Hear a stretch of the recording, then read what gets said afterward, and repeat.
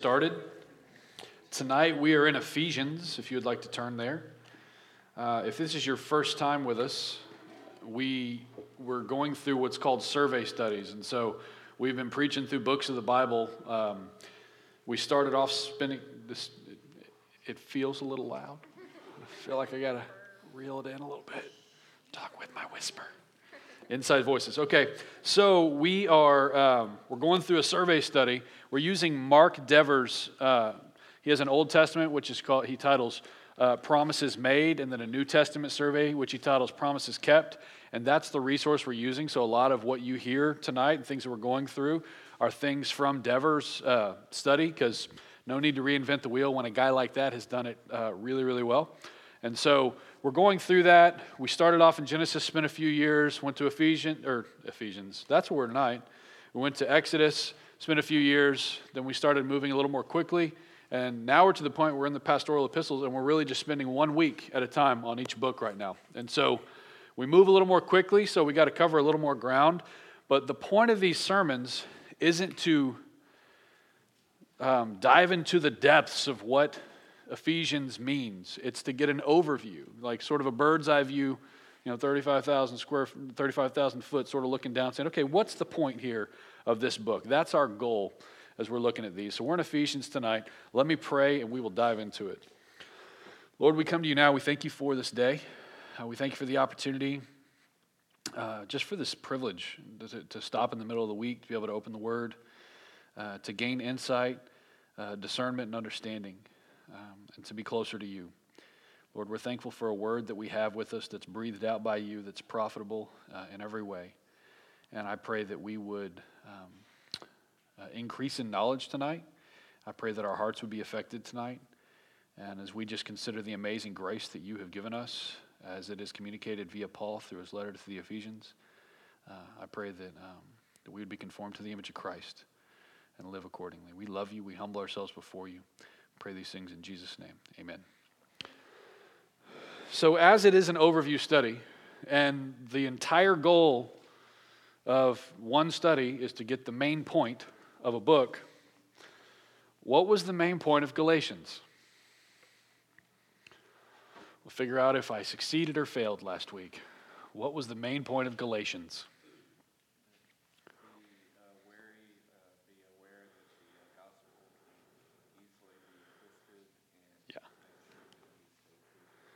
Yes, be aware that the gospel can be easily twisted, and stay true to the gospel. Fantastic. So at least one of y'all got it from last week. I feel good about that. Good ratio there. But I'm going to ask this every week. So as we're going through Galatians, Ephesians, Philippians, Colossians, be thinking each week, what was the point of that? If I'm thinking about how to utilize my Bible and what to do, if I'm talking to someone who is, really personalize it. If I'm talking to someone who is kind of twisting the gospel and trying to make it fit their own life and trying to kind of rewrite some of this stuff, where's a good place for me to go? I go to Galatians, because that was the problem of the Galatian church. So, personalize this. It's not just head knowledge. We're aiming to connect this to our lives and other people's lives. So next week, the opening question will be, what was the main point of Ephesians? So think in that direction tonight as we move forward. There's various things in this letter to the church in Ephesus that indicate that Paul was likely in prison at the time that he wrote it. And most people believe that he was imprisoned in Rome, probably around 60 AD, toward the end of his life. So when you think about Paul, you think about everything that he's done. This letter was written probably towards the end of his life while he was literally in a Roman prison. It's not just metaphorical prison that he's talking about. It's actual, you got locked up because you were talking about Jesus and you wouldn't stop.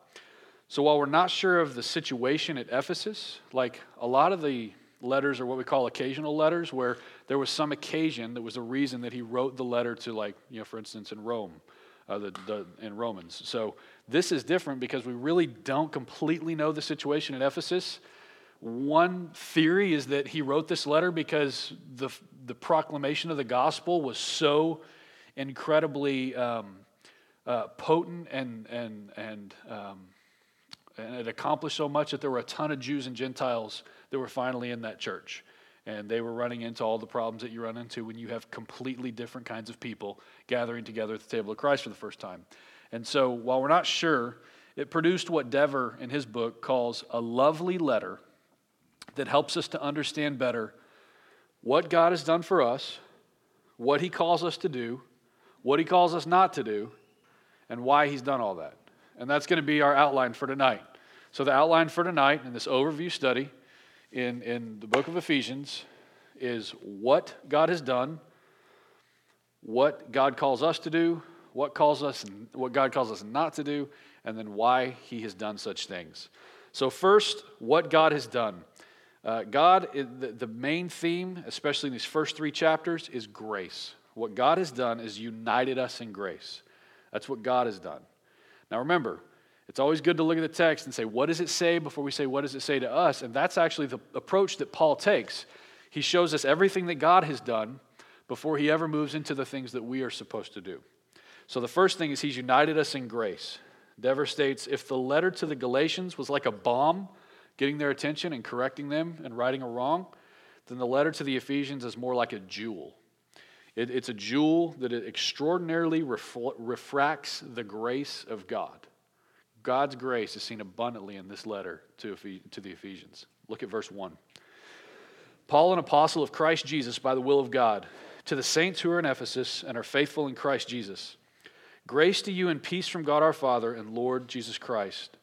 Blessed be the God and Father of our Lord Jesus Christ, who has blessed us in Christ with every spiritual blessing in the heavenly places, even as he chose us in him before the foundation of the world, that we should be holy and blameless before him. In love, he predestined us for adoption as sons through Jesus Christ, according to the purpose of his will, to the praise of his glorious grace, with which he has blessed us in the beloved. In him we have redemption through his blood, the forgiveness of our trespasses, according to the riches of his grace, which he lavished upon us in all wisdom and insight, making known to us the mystery of his will, according to his purpose, which he set forth in Christ, as a plan for the fullness of time, to unite all things in him, things in heaven and things on earth. So as we are diving into this, we see this abundant grace of God, this work that he has done on us, something that we need outside of us that we can never accomplish for ourselves. So the first thing under the heading of what God has done and uniting us in grace, the first thing is that God elects. That's number 1 under this section. God elects. Look at verse 11. In him we have obtained an inheritance, having been predestined according to the purpose of him who works all things according to the counsel of his will, so that we who were the first to hope in Christ might be to the praise of his glory. In him you also, when you heard the word of truth, the gospel of your salvation, and believed in him, were sealed with the promised Holy Spirit, who is the guarantee of our inheritance until we acquire possession of it, to the praise of his glorious grace. One of the nice things about these pastoral epistles is we can spend more time actually reading through the text while we're here. But what we see here is that Paul makes it clear that our salvation is not a right that we possess. We live in a culture that everyone is really, really, really, really focused and worried about what their rights are, and they don't want their rights infringed upon. It's something that it was not normal to every culture that has gone before us. But what we see here is our salvation is not a right. God is not obligated to save us because he created us. So election, because of misunderstanding, is often a bad word to people. I mean, you might even if you have heard it before, you might be thinking, Scott, do you really have to start the Bible study with that? Like, number 1, God elects. Great. We offended someone's upset. What I want us to see here is that this needs not be minimized. Sometimes we mistake the process of election as an idea of a guy named John Calvin. And it's sort of stereotyped and caricatured to where, everyone's robots and we don't have any choices and God just does what he does and nothing really matters. And the result, if you believe that, is you're not going to love people and share Jesus with them. Well, Paul, if you keep reading the letter after he talks about choosing and predestining over and over again in the intro, clearly doesn't believe that.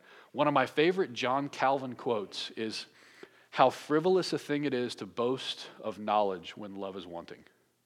How frivolous a thing it is to boast of knowledge when love is wanting.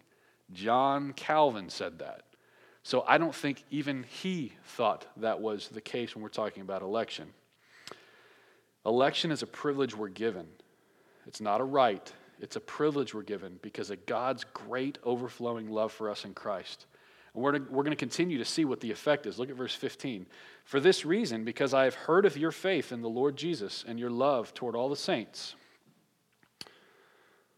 I do not cease to give thanks for you, remembering you in my prayers, that the God of our Lord Jesus Christ, the Father of glory, may give you the spirit of wisdom and of revelation and the knowledge of him, having the eyes of your hearts enlightened, that you may know what is the hope to which he has called you, what are the riches of his glorious inheritance in the saints, and what is the immeasurable greatness of his power toward us who believe, according to the working of his great might, that he worked in Christ when he raised him from the dead and seated him at the right hand in the heavenly places, far above all rule and authority and power and dominion, and above every name that is named, not only in this age, but also in the one to come.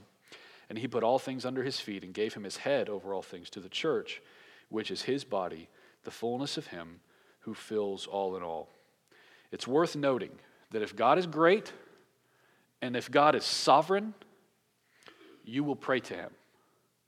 If you believe that God is great, if you believe that God is sovereign, if you believe that God is doing something outside of us that we could never do for ourselves, if you believe he is granting to us that which we could never earn, then that doesn't make you idle. It makes you prayerful. It makes you eager to go to him and put your hope and your faith in him for yourself and for others. God's sovereignty, in short, was never meant to be an excuse for our laziness or our lack of love and prayer for others. God's sovereignty was never meant to be an excuse for our laziness or our lack of prayer or our lack of love for other people. If you hear about this thing called election and you conclude that there's no point in evangelism and loving outsiders because in the end, God's just going to save whoever God wants to save anyway, then you do not understand God and you do not understand his will for your life. We have to be very careful when we talk about the sovereignty of God that it is something that is powerful, that moves us forward, not that makes us lazy or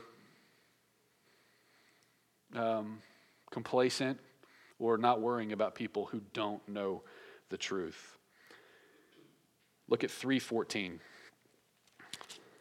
We're talking about how it pushed Paul to pray for those who didn't have this grace that is being so touted in Ephesians. And in chapter 3, verse 14, chapter 3:14, it says, "For this reason I bow my knees before the Father, from whom every family in heaven and on earth is named, that according to the riches of his glory he may grant you to be strengthened with power through his Spirit in your inner being, so that Christ may dwell in your hearts through faith, that you, being rooted and grounded in love, may have strength to comprehend with all the saints what is the breadth and length and height and depth, and to know the love of Christ that surpasses knowledge, that you may be filled with all the fullness of God.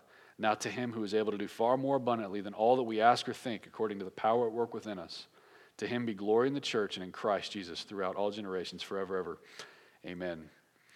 What does Paul pray for the Ephesians? In light of the grace of God that can't be earned, in light of the grace of God that no one deserves, in light of this grace of God that goes forth so abundantly yet so specifically, what does Paul pray for this church? What are some of the bullet points, the key points in his prayer? That they be grounded in love. What else? That Christ would dwell in their hearts. What else? Yeah, strengthened through the power of the Spirit. What else? Strength to comprehend, that they would have knowledge. Yeah, they glorify the church. All of these things are things that he's going to God with. He wants these things for the church, and he's eager, and it should inform our prayers. We can't just make assumptions about what God's going to do, and we can't just make assumptions about how little we can do. We should be, if we believe in the power of God the way that Paul is expressing here, we should be leaning forward in our prayer to God and our lifting up others in the way that he is. At the base of Paul's message is unity of the Jews and the Gentiles in Christ. Look at Ephesians 2. Does someone want to read aloud verses 11 through 22? It's kind of a chunk. Go for it. Boldly. Therefore, remembering built together Well done. There's a lot of reading out loud, right? And Paul, that's like one sentence for Paul, so it even makes it more difficult to read out loud. Very well done. So God elects, and the second thing that God does is he unites us in grace, is he unites. He elects and he unites. At the base of Paul's message is unity of the Jews and Gentiles. They must understand this unity as God's doing and not theirs. That's a theme in Ephesians, and we're going to get to it here toward the end. I'm doing my best not to jump to what we're supposed to do because we're just talking about what God does. But what God does is God unites us. God unites Jews and Gentiles. God unites those who are as more profoundly different than you could ever consider. If you think men and women are different, if you think different ethnicities that we have now, how it might be odd for different cultures and different groups to be in the same room, Jews and Gentiles were incredibly different. God elects, God unites. Third, God is gracious. Dever has a note. He says, the unity is possible because God's grace eliminates the importance of worldly distinctions. The unity is possible because God's grace eliminates the importance of worldly distinctions. How would y'all restate that in your own words? Unity is possible because God's grace eliminates worldly distinctions. What does that mean, plain language? Level playing field? Yeah, takes the mask off. Sometimes we pride ourselves on individualism and pride in our culture, and that's not what we're called to. Yeah. Be one. Yeah, individualism and pride in our culture may not be the main objective for the Christian. I was thinking when you were saying that about a time when you were asking me about walking with someone, and I said, I don't have anything in common with that guy. You said, Patrick, that is the dumbest thing I've ever heard you say. You have Christ in common. And I'm like, oh, yeah. Sometimes you open the toolbox and you have to use the hammer. That was one of those times. I'm sorry. I love you. I'm glad you remember it. Yeah, God unites and God is gracious because he separates these worldly distinctions. So sometimes we're hesitant to even have a conversation with someone just because we're worried that maybe they're not like us or they don't think like us or they won't be welcoming or we can't be welcoming. And we have all these ridiculous hindrances that get in the way. And one of the things that God does is in his grace he eliminates the importance of worldly distinctions. I mean, the wealthiest man in the world could walk in this room and he's just going to be a part of this Bible study. We're all here on level ground. This is, in Christ, there's no Jew or Gentile. We realize that the ground is level at the foot of the cross. All of us have rebelled against God, and we were pleased to do so. That's part of the leveling, is you might, on one hand you can think, well, all of us have been given every spiritual blessing in the heavenly realms, and you can think in terms of the treasure of grace, and that's appropriate. But the other part of that we have to think about, the reason that there's no worldly distinctions, is that we're all wicked. We're all sinners. We have all willfully rebelled against our Creator, and as we willfully rebelled against our Creator, we did it in a manner that we approved of it. That's every human being. Sin entered the world through Adam and Eve, and through sin, death entered the world. So every offspring after that has the same problem of going against our Creator. We've been talking about it in Romans 1. God is gracious. Dever says, when we understand, this was a different perspective. I like the way he put it. When we understand that we are all depraved, that we're all dead spiritually, that we're all in debt to God and bereft before Him, a strange, helpless unity comes over us.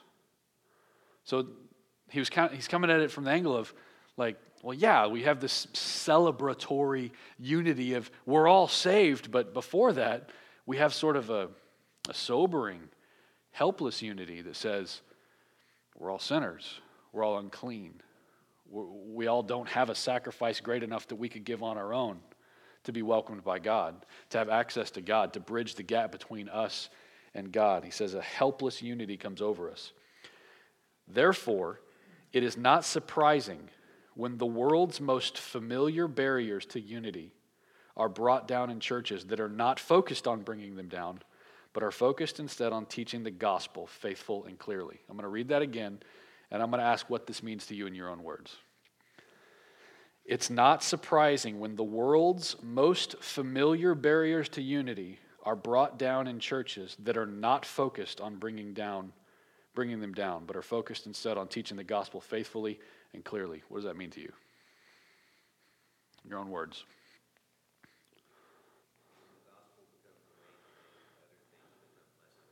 Yes, when the gospel becomes the main thing, other things become less of a thing. What else? How else would you state that? Churches with multicultural, multicolored, in terms of race or whatever, but Yeah. they're not churches that are necessarily saying we're trying to eliminate those racial barriers. They're just faithfully preaching the gospel and drawing Yeah. all people. Yeah, because it's God's grace that does that. That's the reminder there is that something that I've been humbled in this year as I've been looking at Romans and I'm looking at spiritual gifts and some different things is that the gospel is the power of God unto salvation. Not my presentation of it, not my understanding of it, but the gospel itself is the power of God unto salvation for everyone who believes. And so, what are some of the barriers? You mentioned racial barriers. Those are some barriers that we could have in churches. Racial barriers. What else? Age barriers. Okay, what else? Class. Music choice barriers. Politics. What'd you say? Marital status. What else?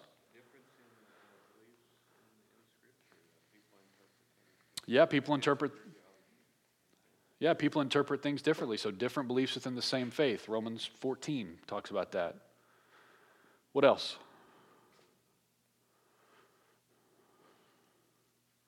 I mean, those are the obvious ones. Are there not more subtle ones? Parenting styles. Now we're getting somewhere. I'm going to say it for Patrick does. Public school or homeschool. Vaccination, non-vaccination. I'm going to shut this down. Y'all quit talking. We're not going any further. But that's where we're like, where's the gospel taking root and doing things? It's in those kinds of things. Those barriers come down when we faithfully teach and preach the gospel and aim to walk in it, aim to be hearers of the word and doers also. And so all of these things that can make us different and drive a wedge between us, it's the central focus of the gospel, which is the power of God unto salvation that eliminates those things. Well, I mean, as we've already encouraged, leaning forward in 2017, inviting people, befriending people that you wouldn't normally be friends with. Befriending people, like that should mean then that the gospel creates people who befriend people who aren't exactly like them, right? It means that we go out of our way to befriend people that are different. Like we don't just look for people that look and talk and think and have the same political views and the same school views and the same vaccination views as us. We should be more diverse than that. Don't aim to be diverse just for the sake of being diverse. Focus on the gospel and the diversity will be there. But it does inform our movement. And I would even say, if we believe that it is the power of God unto salvation for everyone who believes, that also means that Crosspoint Fellowship should be a church that as we lean forward in 2017, we're a church of people who make some effort to befriend non-believers. How else will the gospel go forward if there are not feet that take it? And so tons of opportunity our eyes kind of open to the opportunities around us when we begin to consider the power of the gospel and the extensive grace of God through it as you read books like Ephesians. The gospel is the power of God. So God elects, God unites, God is gracious, and God gives faith. God gives faith. Don't be too quick to jump to, I have to be faithful. God gives faith. I'm going to look at just a few verses. You actually don't have to turn there. I just want to read them real quick. 1:9 says, making known to us the mystery of his will, according to his purpose, which he set forth in Christ. 3:1-6 says, for this reason I, Paul, a prisoner for Christ Jesus on behalf of you Gentiles, assuming that you have heard of the stewardship of God's grace that was given to me for you, how the mystery was made known to me by revelation, as I have written briefly. When you read this, you can perceive my insight into the mystery of Christ, which was not made known to the sons of men in other generations, as it has been revealed now to his holy apostles and prophets by the Spirit. This mystery is that the Gentiles are fellow heirs, members of the same body and partakers of the promise of Christ Jesus through the gospel. And then at the end, 6:19 says, and also for me, that words may be given to me in opening my mouth boldly to proclaim the mystery of the gospel. What's the repeated theme in all the verses I just read? Mystery. That has everything to do with your faith. The word mystery, when it's used in the New Testament, does not refer to a problem that's difficult to understand like a puzzle. My daughter has these big floor puzzles, and sometimes they're difficult for me to understand because it's a picture of a princess that's like 5 feet by 5 feet, and they're difficult to understand. And it takes me a little longer to do it sometimes than other times. Some days I'm on my game, some days I'm off because it's a little mysterious. The mystery of the gospel is not like the mystery of a puzzle. It's not something that is just sometimes difficult to understand. It refers to something impossible to understand. That's the mystery of the gospel. The mystery, when it's spoken of in the New Testament, is something that is impossible to understand. We never would have come up with it on our own. We heard that, was it last? Yeah, it was last week. Sorry. It's all running together. We heard that with Paul, right? They're saying, well, you're just trying to gain a following. And he was like, this isn't my idea. This gospel wasn't my idea. Do you think this is the way to gain a following? I was a Jew of Jews. I was exceeding in the Jewish class, and I'm young. I was doing really well. If I wanted to gain a following, I would have stayed on that course. But instead, I went the course of the gospel. And so the mystery of the gospel is this thing that we never would have come up with. It's not our idea. God had to reveal it because we could never even come close to considering and understanding any part of that mystery that exists in Christ without God giving us faith. So he gives us faith. So finally, what must we do? That's what God does. So just to be clear, God elects, God unites, God is gracious, God gives faith. So what do? You live out our unity. That's chapters 4 through 6. So chapters 1 through 3 is this thing that God does in grace, in uniting people and changing hearts, changing lives, and changing you into people who care about the hearts and lives of other people. So what do we do with that? Live out the unity. Brad Cardwell has preached one of the best sermons I've ever heard on Ephesians 4. And if you have any extra time, I encourage you to go listen to it. Ever since he preached it, it stuck with me. But we'll get to that in a minute. But Paul makes a shift from the indicatives to the imperatives. The indicatives, this is what God has done. You have to understand what God has done before you start figuring out what you're supposed to do. But those are the imperatives, what we do. Look at 4:1 through 6. I, therefore, a prisoner for the Lord, urge you to walk in a manner worthy of the calling to which you have been called, with all humility and gentleness, with patience, bearing with one another in love, eager to maintain the unity of the Spirit and the bond of peace. Raise your hand if you grew up in a Baptist church. There's not as much diversity in this room as I was hoping. So if you grew up in a Baptist church, I did, and I used to read this and I thought it laughable because I knew how the deacon meetings went. I was a kid that was paying attention to my dad at deacon meetings, and I read this and I just kind of thought it was laughable because with all humility and gentleness, with patience, bearing with one another in love, eager to maintain the unity of the Spirit and the bond of peace. That wasn't what I was used to hearing. It was almost like whoever yells the loudest wins sometimes. It goes on to say, there is one body and one Spirit, just as you were called to the one hope that belongs to your call, one Lord, one faith, one baptism, one God and Father of all, who is over all and through all and in all. But grace was given to each one of us according to the measure of Christ's gift. So we live out our unity, and the first thing that we're going to see in these next couple verses is live a life worthy of your calling. Live a life worthy of your calling. According to these verses that I just read, what might that life look like?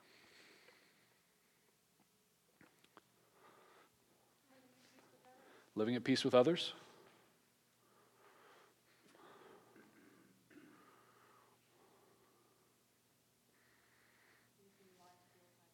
Using your life to glorify God? Looks like these things can't happen unless you are seeking Christ. These things can't happen unless you're seeking Christ.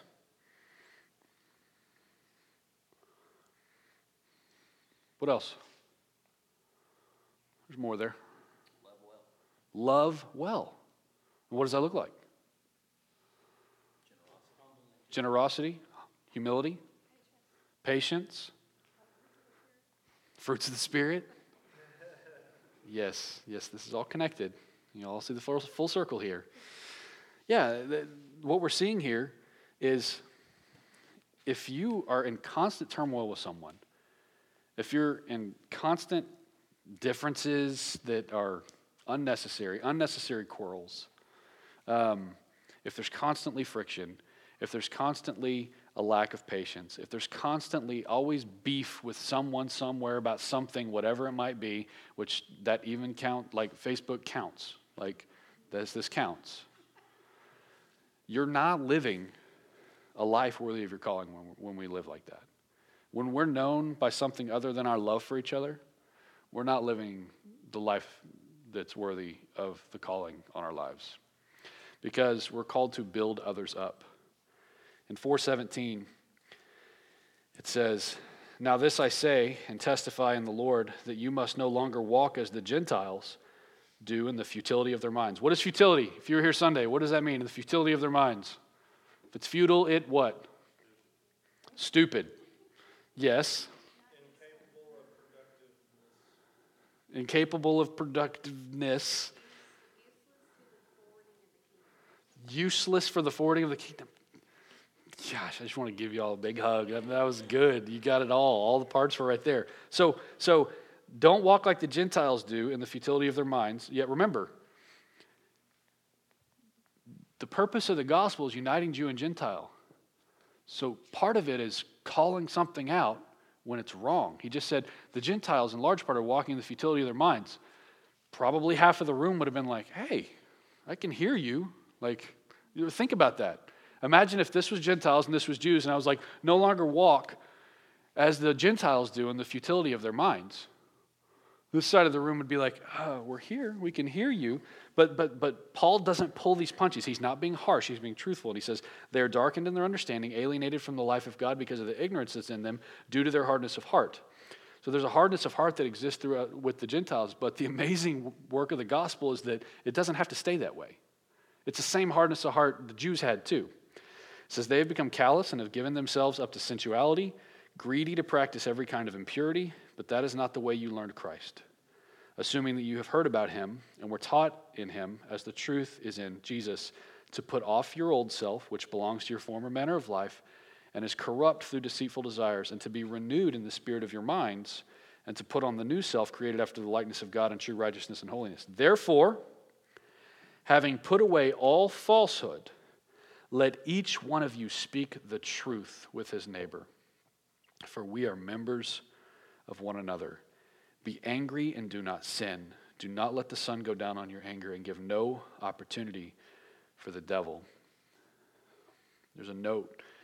Anger provides a foothold for the devil in the Christian's life, whereby he starts to use the Christian as a staging ground for bringing harm into the lives of others. If you have anger that you haven't dealt with, you need to know that that's something that's going on.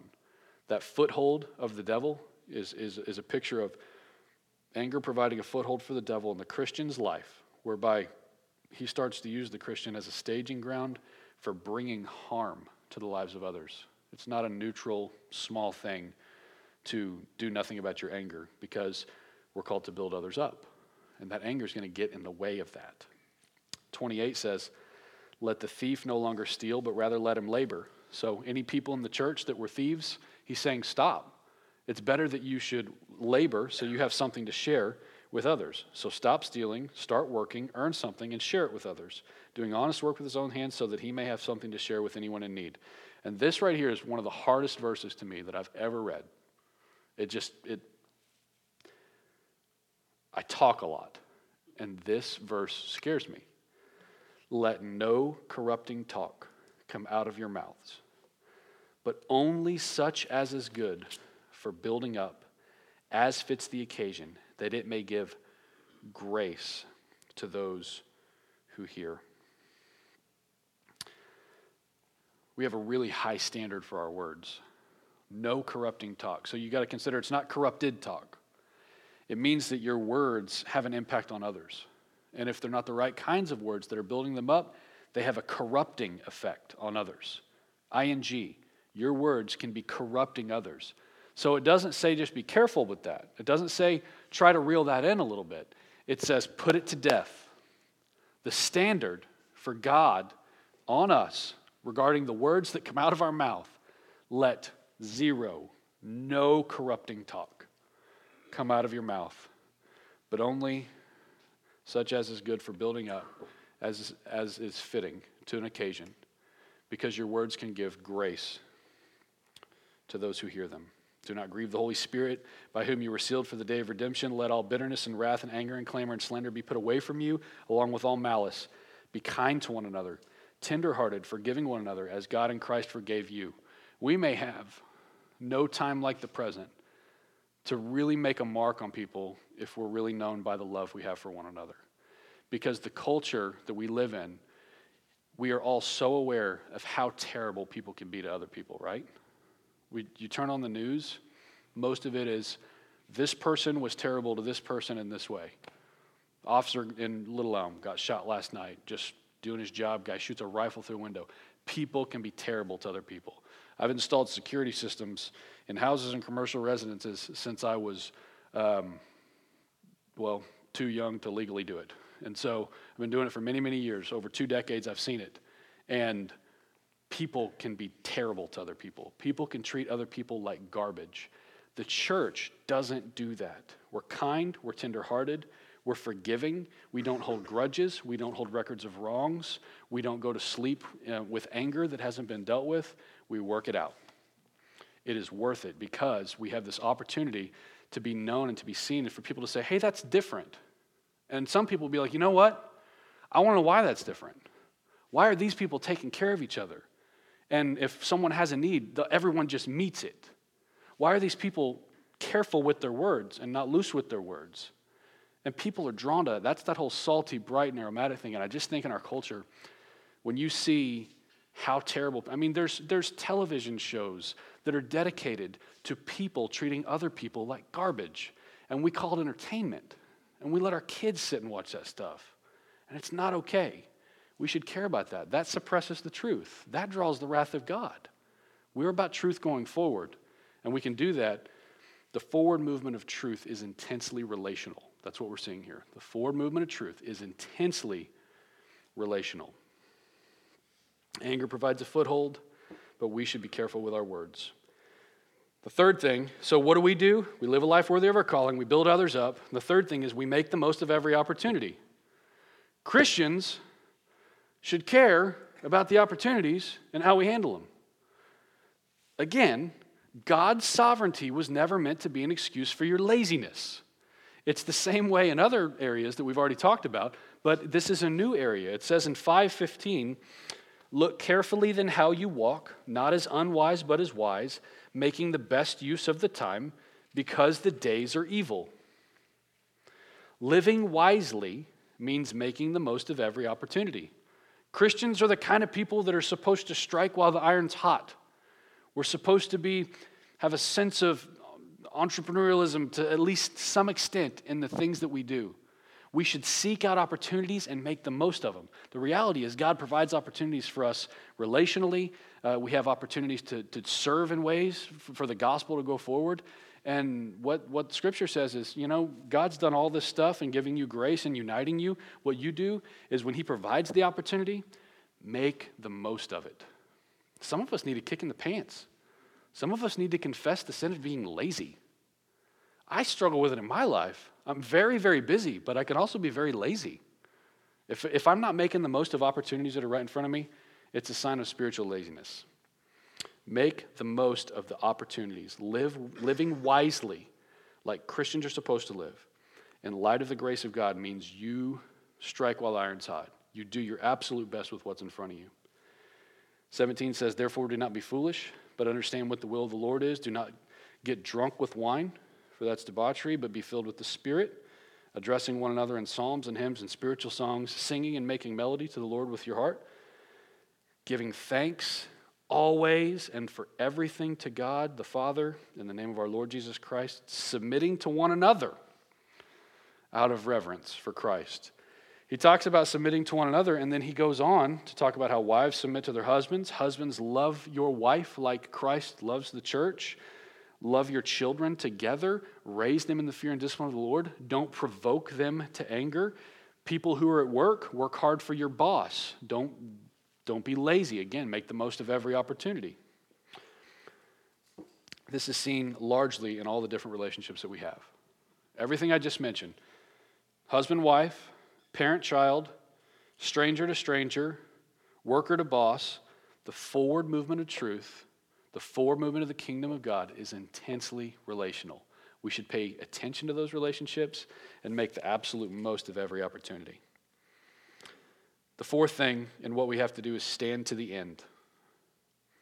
Paul closes his letter with the exhortation. Listen to 6:10 through 14. So here's 4 verses here. Finally, be strong in the Lord and in the strength of his might. Put on the whole armor of God, that you may be able to stand against the schemes of the devil. For we do not wrestle against flesh and blood, but against the rulers, against the authorities, against the cosmic powers over the present darkness, against the spiritual forces of evil in the heavenly places. Therefore, take up the whole armor of God, that you may be able to withstand to withstand in the evil day, and having done all, to stand firm. Stand, therefore, having fastened on the belt of truth, having put on the breastplate of righteousness, and as shoes for your feet, having put on the readiness given by the gospel of peace. In all circumstances, take up the shield of faith, in which you can extinguish all the flaming darts of the evil one. And take the helmet of salvation, and the sword of the Spirit, which is the word of God, praying at all times in the Spirit with all prayer and all supplication. To that end, keep alert with all perseverance, making supplication for all the saints, and also for me, that words may be given to me in opening my mouth boldly to proclaim the mystery of the gospel, for which I am an ambassador in chains, that I may declare it boldly as I ought to speak. Stand to the end. Paul closes his letter with this exhortation 4 times, that I may stand, that you may stand, that we may stand. He says it over and over in the closing exhortation. According to these verses, what must we have to be able to stand firm to the end?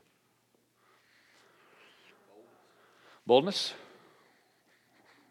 The armor of God. What is the armor of God?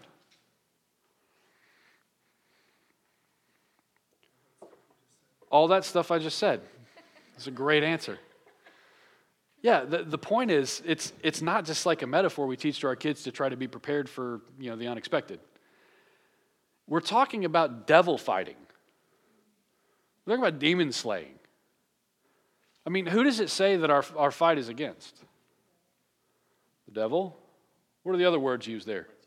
Principalities? The evil one? Cosmic powers? Flesh and blood.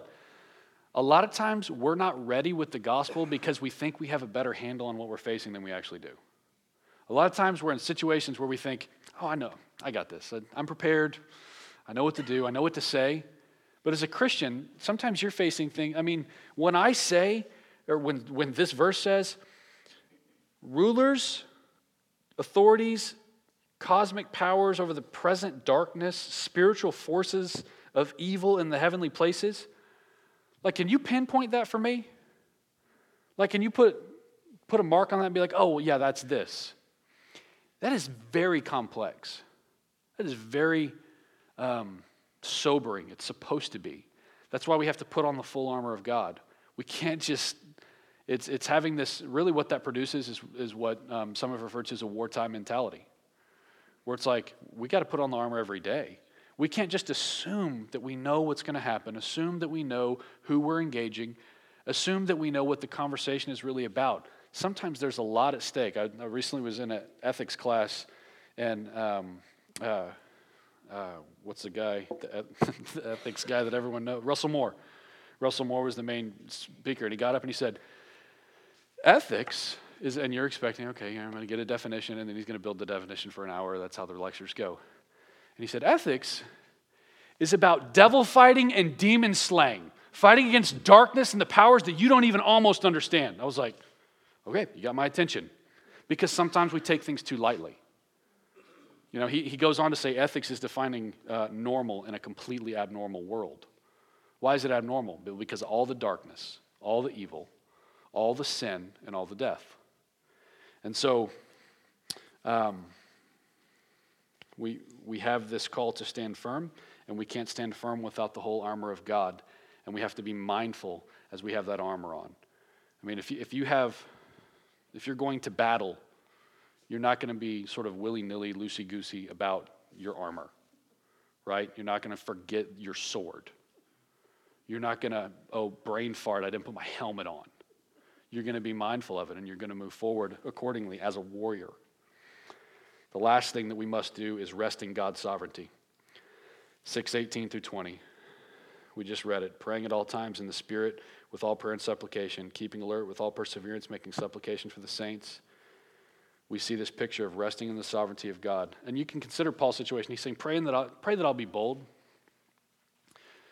You're an old man in prison because you've been proclaiming the gospel. Like, I think if I was in that situation, I'd probably not think that. I'd probably be like, why don't y'all pray that you're as bold as I am? I'm in jail because I've been sharing the gospel, and I'm old. Like, Paul is old and in jail for sharing the gospel, and he says to pray for boldness. He's resting to the end in God's sovereignty. So the last thing here is, what must we not do? There's some things we have to do, but Paul's actually really emphatic about one thing that we cannot do. Look at 5:13.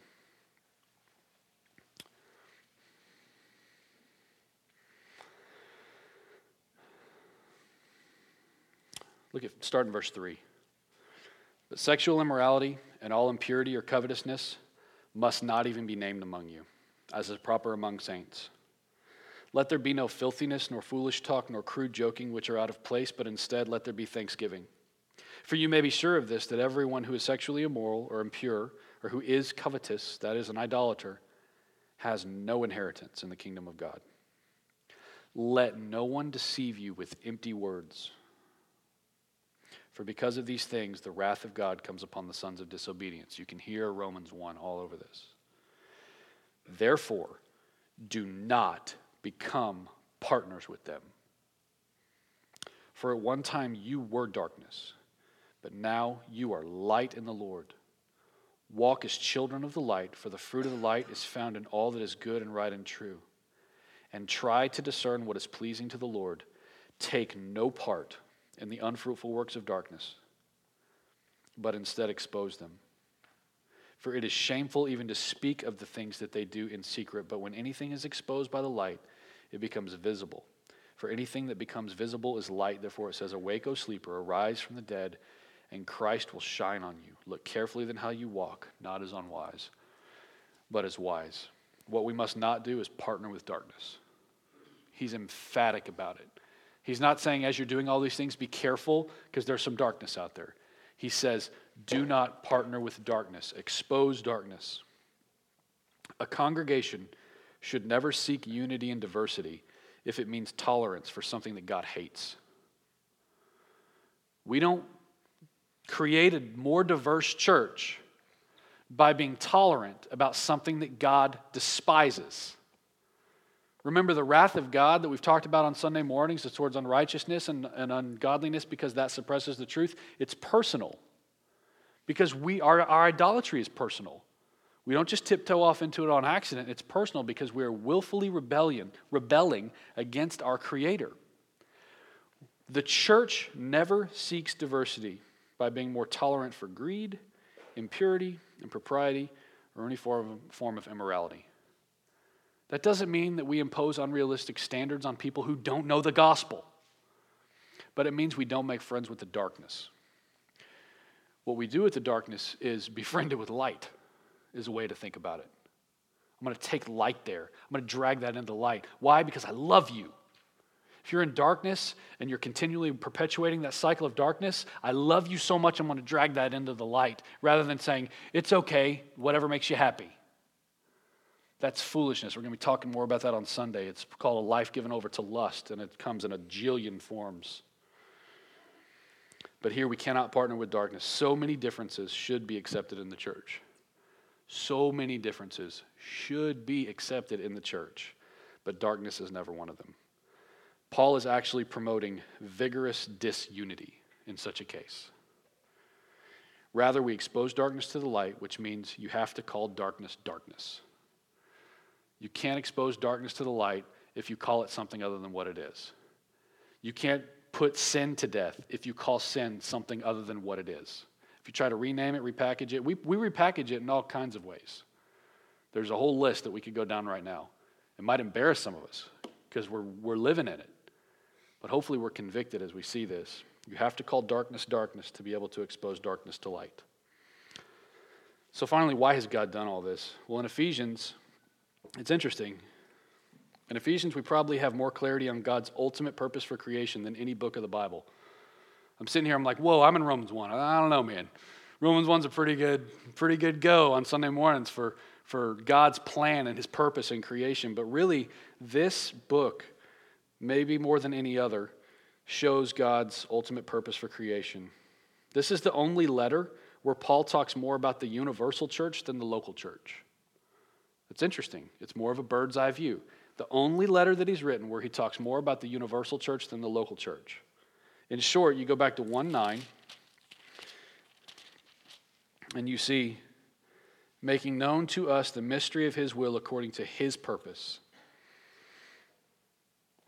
God has created the world for his own good pleasure, for his own purpose. He seeks the praise of his people. Why did he do it? Because he wants us to praise him. He seeks the praise of his people because there's nothing more fitting than his people praising him for what he's done. His purpose is showing his grace, which I think has been made obvious tonight, as we've just read the text, and for displaying his wisdom to all of creation. In 3:20 it says, "Now to him who is able to do far more abundantly than all that we ask or think, according to the power at work within us, to him be glory in the church and in Christ Jesus throughout all generations, forever and ever. Amen. To God be the glory in the church, and to God be the glory in Christ forevermore." Dever closes his section on this where he says, "We are placed on this planet to be walking pictures of the moral nature and the righteous character of God." The whole reason you are here, the whole reason you have a borrowed breath, the whole reason that we get to wake up in the morning, the whole reason that we have mercies that are new every morning, the entire reason is that we'd be walking pictures of the moral nature and the righteous character of God. People should be able to look at you and see what your God is like. That's the way to think about that.